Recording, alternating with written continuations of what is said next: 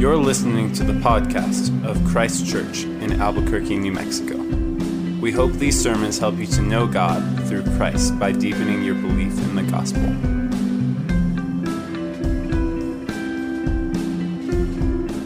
The reading this evening comes from Luke chapter 8, verses 22 to 25.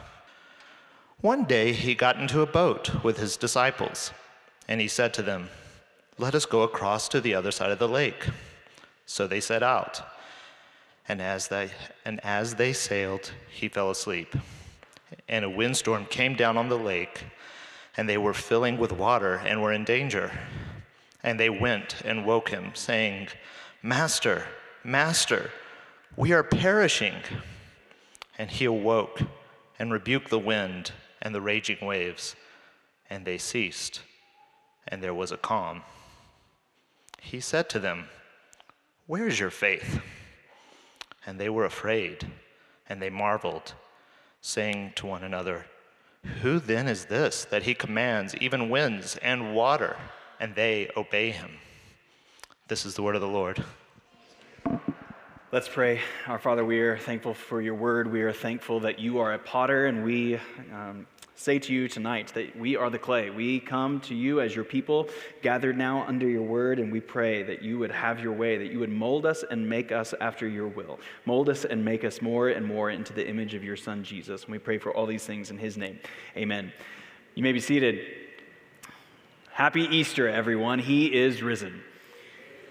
If you are visiting with us here at Christ Church, if you are visiting a Christian church here for the first time, that's a millennia-old tradition that when on this Sunday, when someone greets you with a "He is risen," that we respond with a "He is risen indeed." So a little louder this time, everyone. He is risen.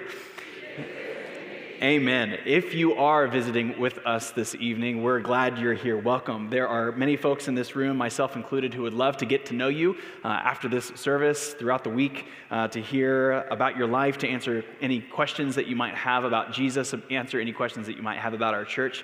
You just heard Michael read a well-known story about Jesus, but it's a story that most of us wouldn't necessarily consider an Easter story. Maybe you've never heard that story read or preached through on Easter. Well, we've been slowly working our way through the book of the Bible called Luke, the gospel account according to Luke. It's one of the 4 gospel accounts that describe the life and ministry of Jesus, and I thought about taking a break from our walk through that book and do something that was a bit more Easter-focused. But as I thought about it, the more this actually is a really, really good Easter sermon. So we're just going to pick up right where we have left off in the middle of Luke chapter 8, and next week we'll continue right on into verse 26. So we hope you can join us for next week as well. But if you haven't been with us, Luke is not one of Jesus' disciples, the guy who wrote this book. He is not a character in this story, but at some point after Jesus' death and resurrection, Luke heard about Jesus and his entire life was changed. We know that Luke was a doctor, he was a physician, but beyond that, we don't really know much else at all about him. But he says in the very first few verses of this book, of this gospel account, that he is undertaking to compile a narrative of things that have been accomplished, as testified by eyewitnesses. He is trying to arrange, he says, an orderly account. What he is setting out to do is to give a theological history based on trustworthy eyewitness accounts of what happened to this man, Jesus of Nazareth. But no history, no matter how we tell it, no matter how we understand history, is impartial. Historians all have their own beliefs and assumptions. They highlight and emphasize things for a reason. And I'm just really appreciative that Luke comes right out and tells us in Luke chapter 1, verse 4, what his purpose is for writing this book. He says that you may have certainty concerning the things that you have been taught. That what you receive and understand and believe about Jesus, you may have certainty that what you have heard and received about him is actually trustworthy. It's true. I shared this in the first sermon that we considered together in Luke, but one commentator says that Luke is probing and then trying to answer many different kinds of questions. Questions like this: how did a Jewish movement become an offer of salvation for all people? For people in 2023 in Albuquerque, New Mexico. Do Gentiles, do non-Jews belong to this Messiah? If Jesus is the Jewish Messiah, why did he meet so much opposition from his countrymen? Even more than that, how does a crucified Messiah become the hope for all of humanity? How could an absent, slain figure become the centerpiece for God's plan of salvation? Or in sum, why should anyone respond to Jesus as the center of God's plan? And what is it that he calls us to do? What does a response to Jesus mean and look like? Virtually every single unit or section in Luke's gospel challenges his readers to respond to Jesus. And what you've just heard Michael read here from Luke 8 is about as clear of a challenge from Luke to respond to Jesus as there is. Throughout chapter 7, we saw the kind of salvation that Jesus brings and offers. He brings a salvation that includes the forgiveness of sins, a salvation that includes the removal of shame, out of death and out of the self, and into life and into belonging to God. Last week, we saw Jesus urge people to be careful how they hear. Don't just listen, but hear. Respond, receive the word of God. Why should you be careful to what Jesus says? Because he himself is the word that brings life. So it should be clear already that Jesus has the authority to make such a claim, to be careful how you hear my words. He's healed people of sicknesses. He has caused paralyzed people to walk. He has brought dead people to life, we've seen throughout this gospel account. But just in case you are still on the fence of whether or not you should or whether or not you must actually respond to Jesus, Luke gives us this very short story on this boat on the water. And so we're going to consider this story in two halves tonight, from two perspectives, thinking about Jesus the Savior, about what kind of Savior Jesus is, about the kind of salvation he brings. So we're going to first consider a Savior in the storm, and then secondly, in our second half, a Savior over the storm. So first of all, a Savior in the storm, or in the midst of the storm. Let's look at verse 22 again in Luke 8. Luke tells us one day he got into a boat with his disciples, and he said to them, "Let us go across to the other side of the lake." All right.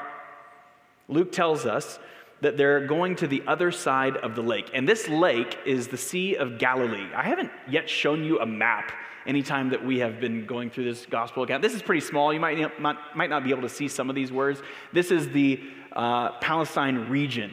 Jerusalem is way down here in the south in the region of Judea. It's down by the Dead Sea. And then the Jordan River is snaking up. North of Judea is Samaria. We will spend a lot of time thinking about Samaria in chapters 9 and 10 coming up. And then this reddish region at the top is Galilee, where you can see cities and towns like Capernaum and Cana and Nazareth. This is where we've been spending most of the majority of the narrative time in Luke's gospel up until this point, up in Galilee. And so Luke tells us that they are about to depart from Capernaum and they're going to cross the lake. They're going to cross the sea into a new region, a Gentile region, a place where people are not loving or reading or concerned about the law of God. These people are not making pilgrimages down to Jerusalem and to the temple. They are not the people of God. That's where Jesus is going. More on that next week. But he is up in the north. Where he is, these to southerners in Jerusalem, to southerners down in Judea, Galilee, people from the north is definitely how people like today in the American north think about people in the American south. Say like how people in New York or Boston think about people from Alabama or Mississippi. No offense if you're from Alabama or Mississippi. We just know what people in the north think about people from the south. Most likely because they've not spent much time there. They don't know people from there. They can't imagine life there because they haven't spent time there. In the same way that people in the south haven't spent a ton of time up in Galilee. Like, why would you ever go there? There's nothing there. And so, over here on the west side of the sea, Jesus is going to take what Luke tells us, he's going to take his disciples on a boat across the lake. But Luke doesn't tell us he's going to take the 12, but he says the disciples, which we saw last week, very likely includes many more than the 12. Very likely including the 3, if not many more women that Luke pointed out last week. The true family of Jesus, who are now on a boat with him, and they are crossing to Gentile country. This is where Jesus is headed. And so they're crossing the lake. But the Sea of Galilee is actually a lake. It's about 8 times as big as Lake Abiquiu or Abiquiu Lake, but actually this lake is not that much smaller than Elephant Butte. That makes it a very big lake, though. But it often gets called a sea because the weather can make it seem like you are out in the middle of an ocean squall. The lake is about 700 feet below sea level. It's the lowest freshwater lake in the world. The only other lake that is lower than it is the Dead Sea, which this lake flows into. But then, and Joe, let me see another picture here. This is a picture of the Dead Sea. There are cliffs surrounding it all around. And so oftentimes you will get this cool air rushing down over the cliffs and colliding with the warm lake water, and you get essentially ocean or sea-like storms on this lake. So they're crossing this lake, and they're probably making good time because several of these guys are professional fishermen, like we've thought about with some of these guys before. They have lived their entire lives on this lake.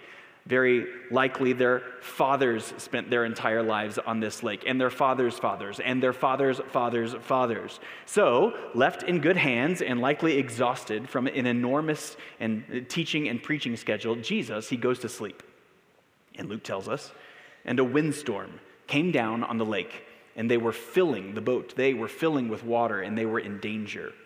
Now, for you and I, we New Mexican landlubbers, if we were out in a first century wooden fishing boat, I'm pretty sure it wouldn't take much for us to get concerned. It might take a little bit of rain, it might take a little bit of up and down more than just the normal bobbing, and we would get really nervous.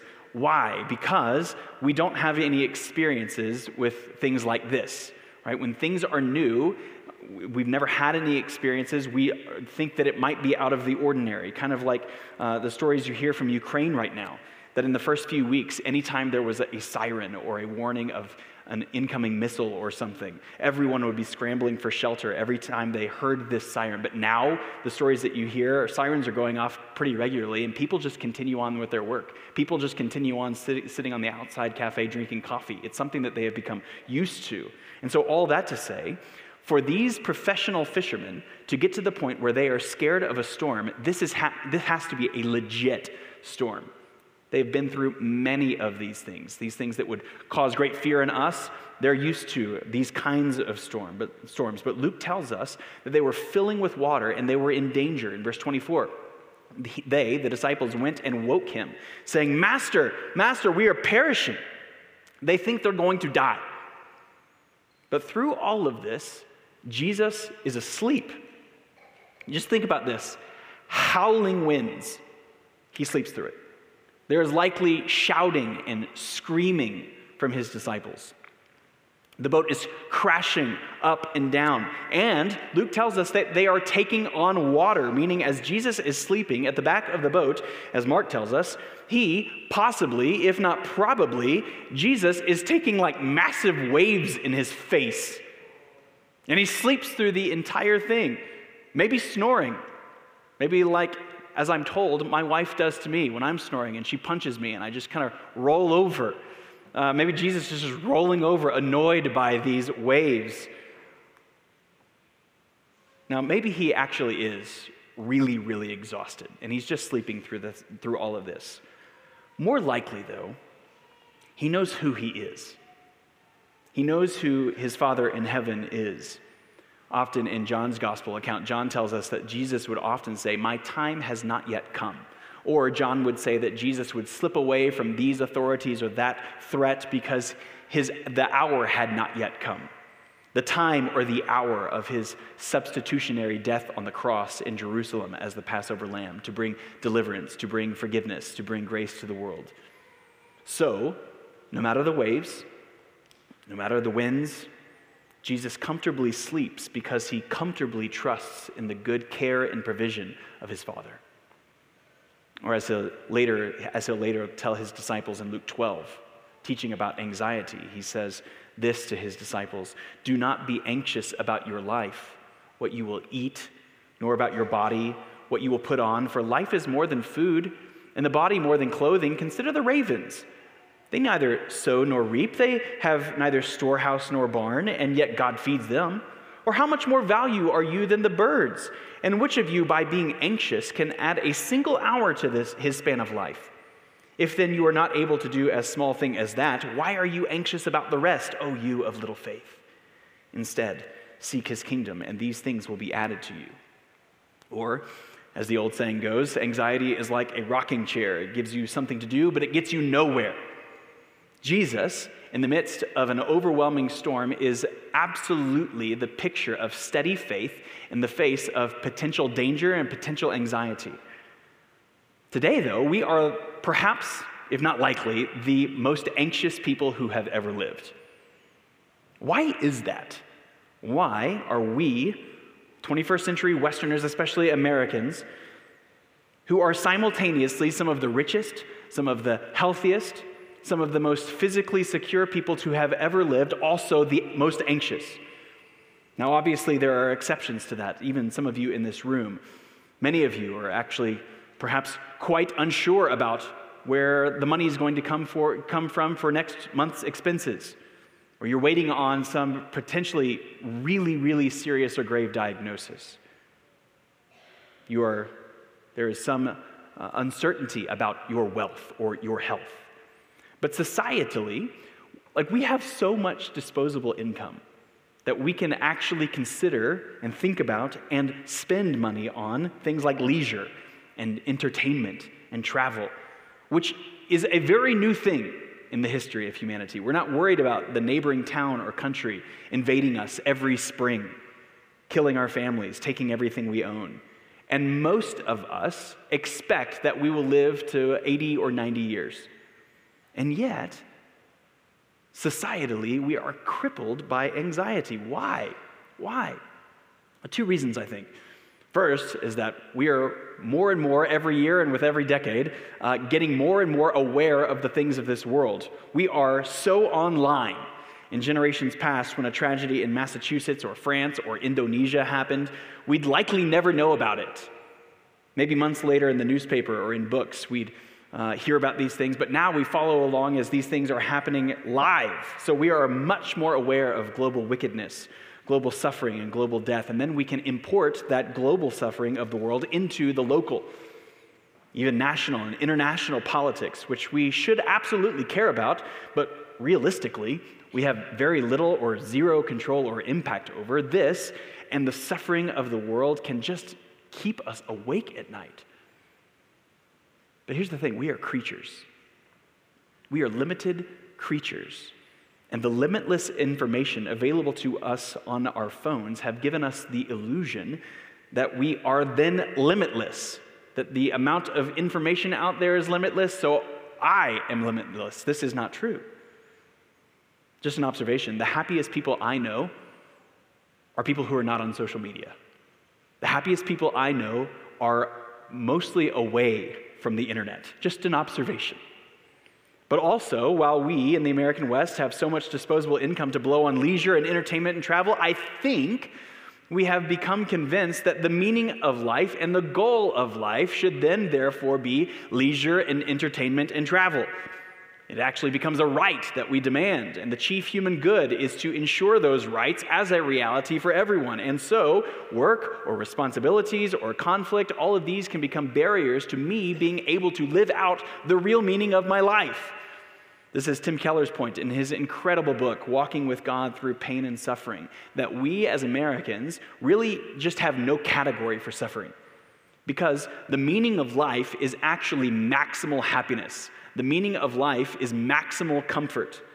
So when suffering inevitably comes for us, then we tailspin. But Jesus is not anxious.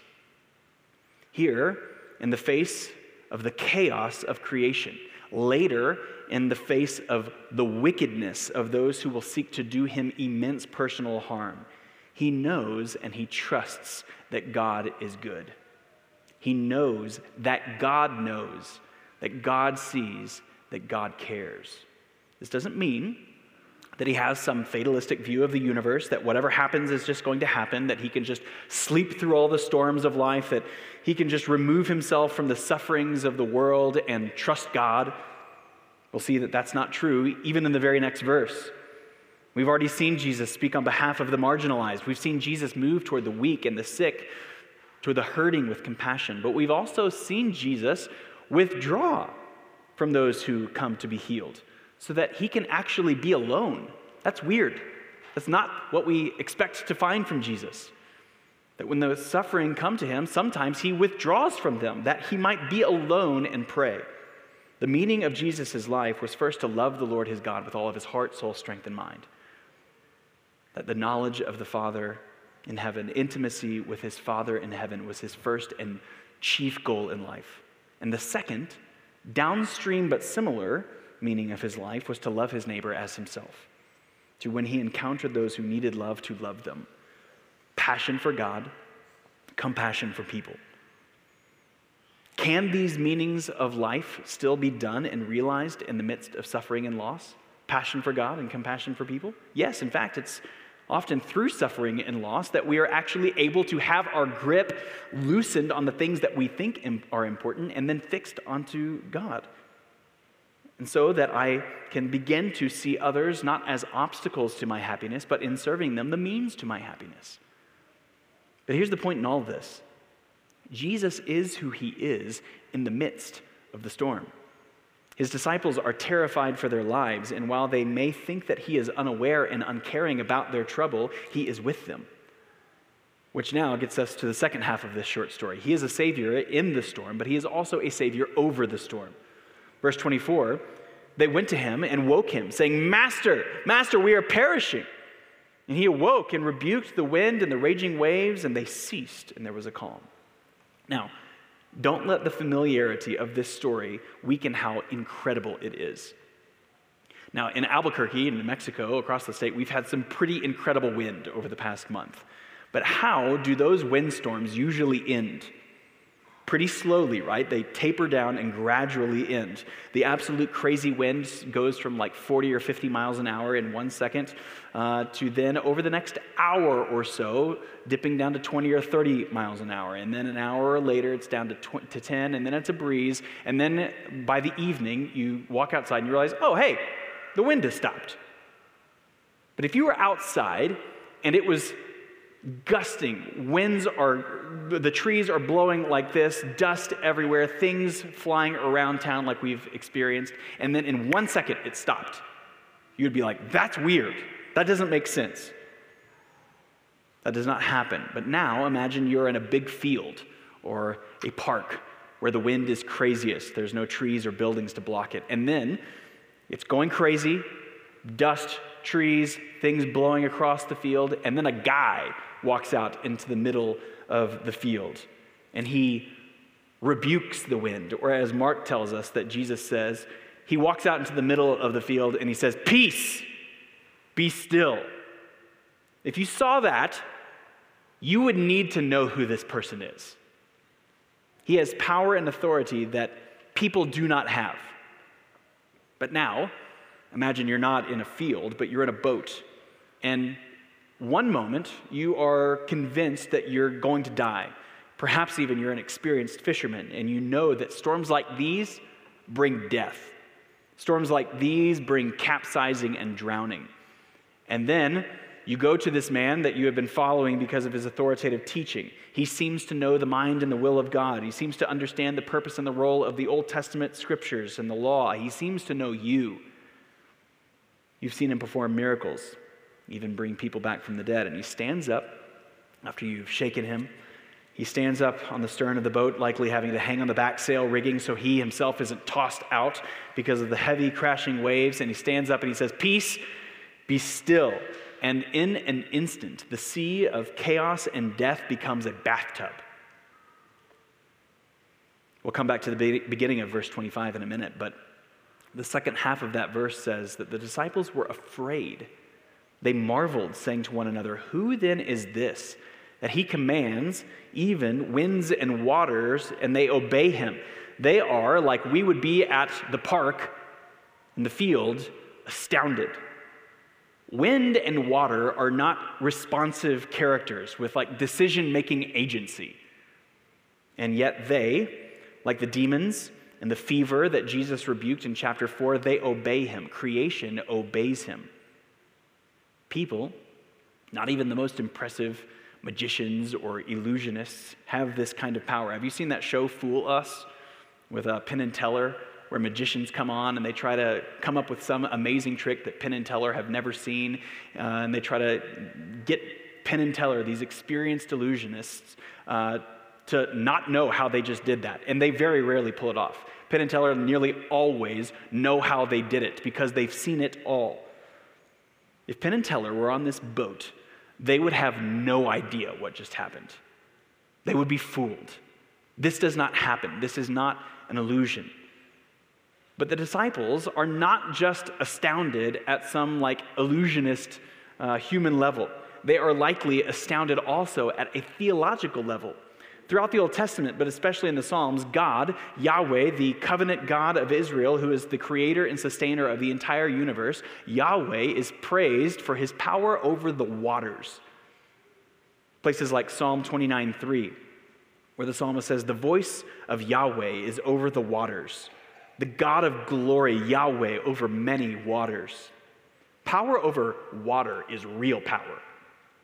Marcy and I were in a couple of coastal towns and villages in southwest England last month, where there are so many signs everywhere warning against the tides that if you go down these steps, or if you climb over these rocks to get to that beach, or if you park your car on this ramp, you're going to potentially die.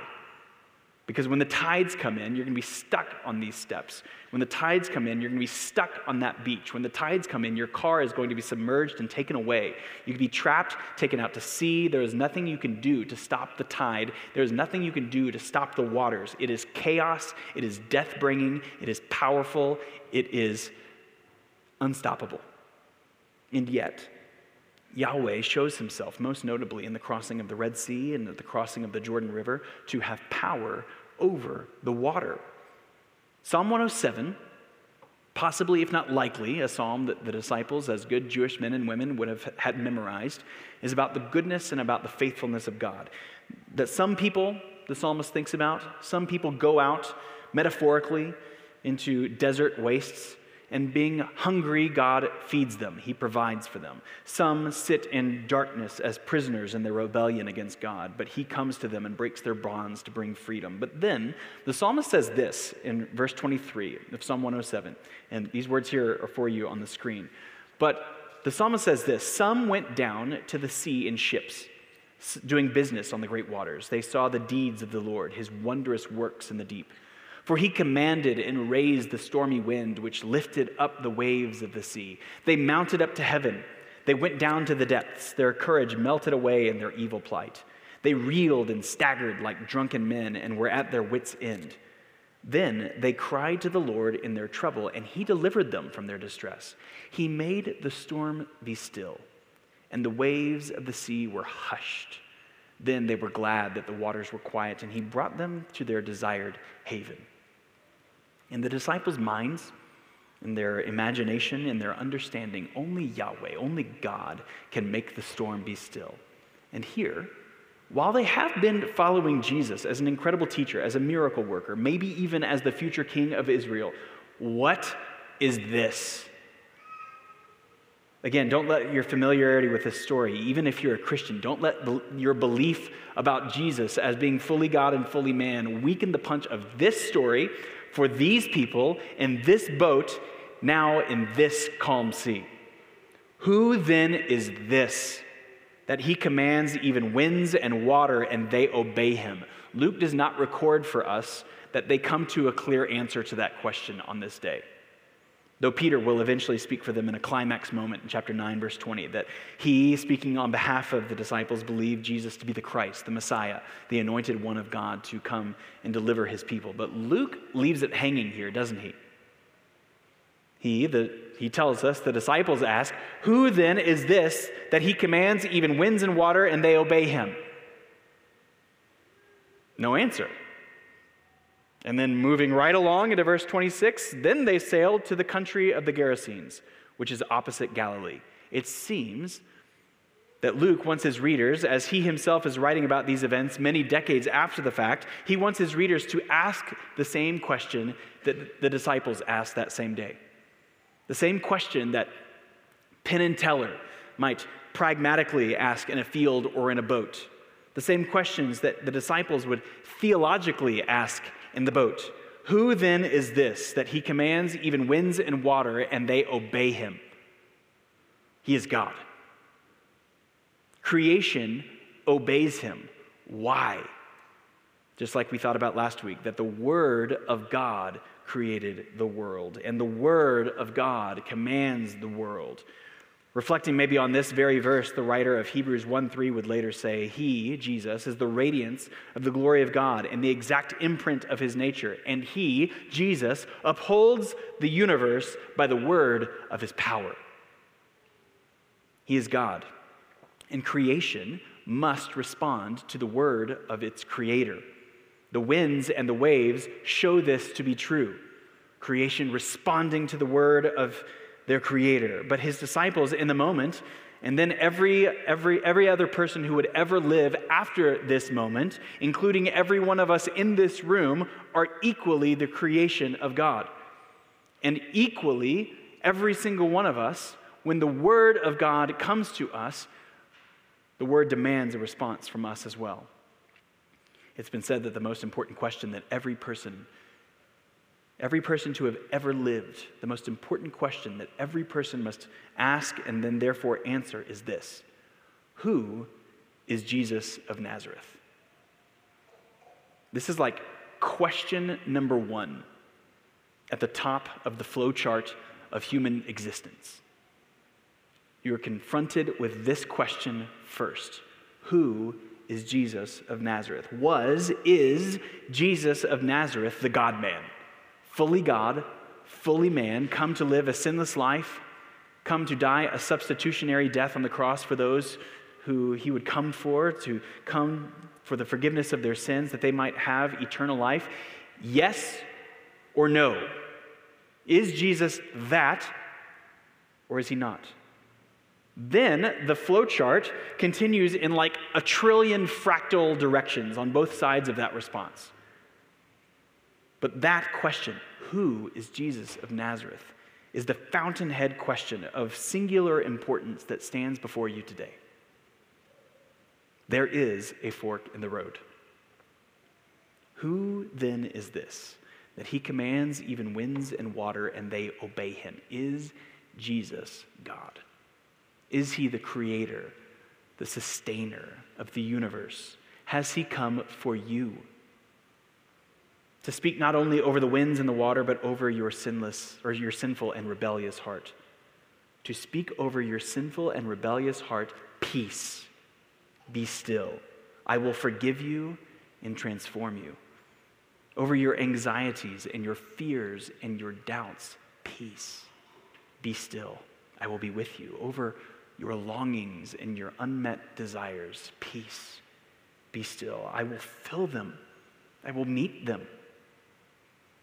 But if you will not come to me, he is saying to you today, if you will not trust me, if you will not belong to me, you will be left on your own in all of those things. In rejecting your creator and king and rejecting the meaning of your life, you will be left in your sin and in your rebellion. You will be left in your anxieties and in your fears and your doubts. You will be left in your longings and in your unmet desires, both temporarily in emptiness and eternally in a place of judgment, in a place of chaotic, watery death. 2 roads ahead, 2 ways to live. How will you respond? How will you walk and follow? But let's circle back. Let's read this again, because Jesus' initial response to the disciples in verse 25, if you were listening to Michael read this, or perhaps you were reading this before this week, doesn't Jesus' initial response feel a little harsh to the disciples? Let's just read it again in verse 22. One day, he got into a boat with his disciples, and he said to them, "Let us go across to the other side of the lake." And they set out. And as they sailed, he fell asleep. And a windstorm came down on the lake, and they were filling with water and were in danger. And they went and woke him, saying, "Master, Master, we are perishing." And he awoke and rebuked the wind and the raging waves, and they ceased, and there was a calm. And he said to them, "Where is your faith?" This feels harsh. After all, in their fear, they didn't just try to do things on their own. They rightly went to wake up Jesus. If anyone can do something about this, it's him. And sure enough, they're coming to Jesus and they're waking him. This is what actually brought about their salvation. And yet Jesus says, "Where's your faith?" Jesus is likely confronting their fear that didn't align with his own identity, with his own confident faith in God. Remember, why could Jesus sleep through the up and down and the waves in his face? Because he knew who he was, the anointed Son of God. He knew where he was going, to the cross in Jerusalem for the forgiveness of sins. He knew the character and the wisdom of God, always good, always right. So, hey guys, why are you freaking out? I am safe for the time being in God's good care. If that's true, then you are safe. But in response to their coming to him, he responds and he reacts. He responds and he reacts to them. This is actually the model of prayer, of our coming to Jesus in trust and acting or expecting him to act. But this is why I think Jesus actually rebukes them. It's not clear that they're actually asking something of him, that they're, as we might think of it, praying. Luke doesn't make clear that they're asking him to actually do something. They just come and they wake him up and say, "Hey, we're going to die." They are powerless, they are answerless, they have nowhere to go but to death. And within the year, they'll find themselves in a similar situation, where Jesus is in more than just a deep sleep. He is dead. In the days immediately before this storm in Luke 8, Jesus had been healing and teaching, and they were experiencing with Jesus like a growing social reputation and a growing celebrity that they were behind and a part of. Everything was awesome, but then now out of nowhere, they were just crossing the sea, and out of nowhere, chaos and hopelessness in like a couple of hours, from awesome to we are going to die. And in the same way, just days before Jesus' death, he was welcomed into Jerusalem, as well as the disciples behind him. He was praised and hailed as king, entering the city. Everything was awesome, and it's really happening now, isn't it? But then, seemingly out of nowhere, chaos and hopelessness. Jesus is gone. He is dead. The disciples are now on their own. But on a Sunday morning, he awakes. His eyes open. He inhales. He sits up, and he neatly folds a rag that was over his face, and he sets it down beside him. And he swings his legs around, and he stands. And he or the angels serving at his pleasure roll the stone away, and he walks out. Now the firstborn of a new world order, a new Adam over a new creation. The firstborn, the victor over the grave, the victor over death, the victor over sin. And in Luke 24, verse 36, as the disciples have seen the tomb, the empty tomb, but they are confused. They're still hopeless. They don't understand what has happened. They're asking, where's Jesus? What has happened to Jesus? What does this mean for us? What does this mean for us today? Jesus appears to them, and he says, "Peace be with you." And again, like on the boat, they were afraid, and he said to them, "Why are you troubled? Why do doubts arise in your heart? See my hands and my feet, that it is I. Touch me and see." He is risen. He is the Savior with you in whatever storms you find yourself in today. He is the Savior for you with power and authority over whatever storms you find yourself in today. Is Jesus God? Yes or no? Is God good? Yes or no? Do we have to fend for ourselves? Will he live? Will he act? Will he speak on our behalf? Yes or no? He will. Over the winds, over the waters, over sin, over death.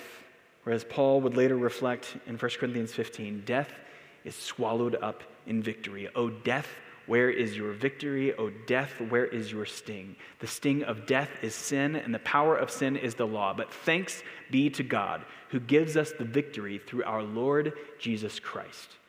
He is risen. Everybody, he is risen indeed. He has broken the bonds of sin. He has broken the bonds of death. He is God. He reigns victoriously. He has awoken from his slumber to calm the seas. He has awoken from his slumber to calm sin and death forever. He is the right man at the helm of the cosmos today, reigning and ruling in wisdom, in kindness, in patience, and mercy, and he is welcoming you into his kingdom. Is Jesus God? Who is Jesus of Nazareth? This is a question that ought to sit with us for the next week or so. It ought to sit with us for the rest of our lives, but it ought to sit with us for the next week. This is a good question to just let sit. Who is Jesus of Nazareth? Sit on this. Let's pray through this question together. Let's talk through this question together. And let's come again next Sunday to learn more of his work, more of his character, more of his ministry, more of why he has come and what he has come for next Sunday as we do this all again. But until then, let's pray for his help. Our Lord and King Jesus, you are risen and exalted. You are seated at the right hand of the Father. Our Father, you have given this kingdom to your Son, and we are so glad, so thankful to live as subjects in the kingdom. God the Spirit, we are so thankful to be walking with you, to be walking with you in us, that we might know you, love you, and serve you, O triune God, in the redemption that you have accomplished on our behalf at the cross. God, we pray that you would calm our fears, calm our anxieties, that we would be a people of increasing faith, that we would take the word of Jesus to be certain and true, and we would bank our entire lives on this fact, that we would bank our entire lives on an empty tomb, that Jesus, you are alive, that you are victorious, and that you have lived and died for us, your people, that we might be your body, adopted sons and daughters of the Most High God, the creator of this universe who loves us and cares for us. We love to be your people. We want to believe. Help our unbelief. And we pray all of these things in the name of Jesus' powerful new creation name. In his name, amen. We hope you have been encouraged to deeper life in Christ through the preaching of this sermon. For more information about Christ Church, visit www.christchurchabq.com.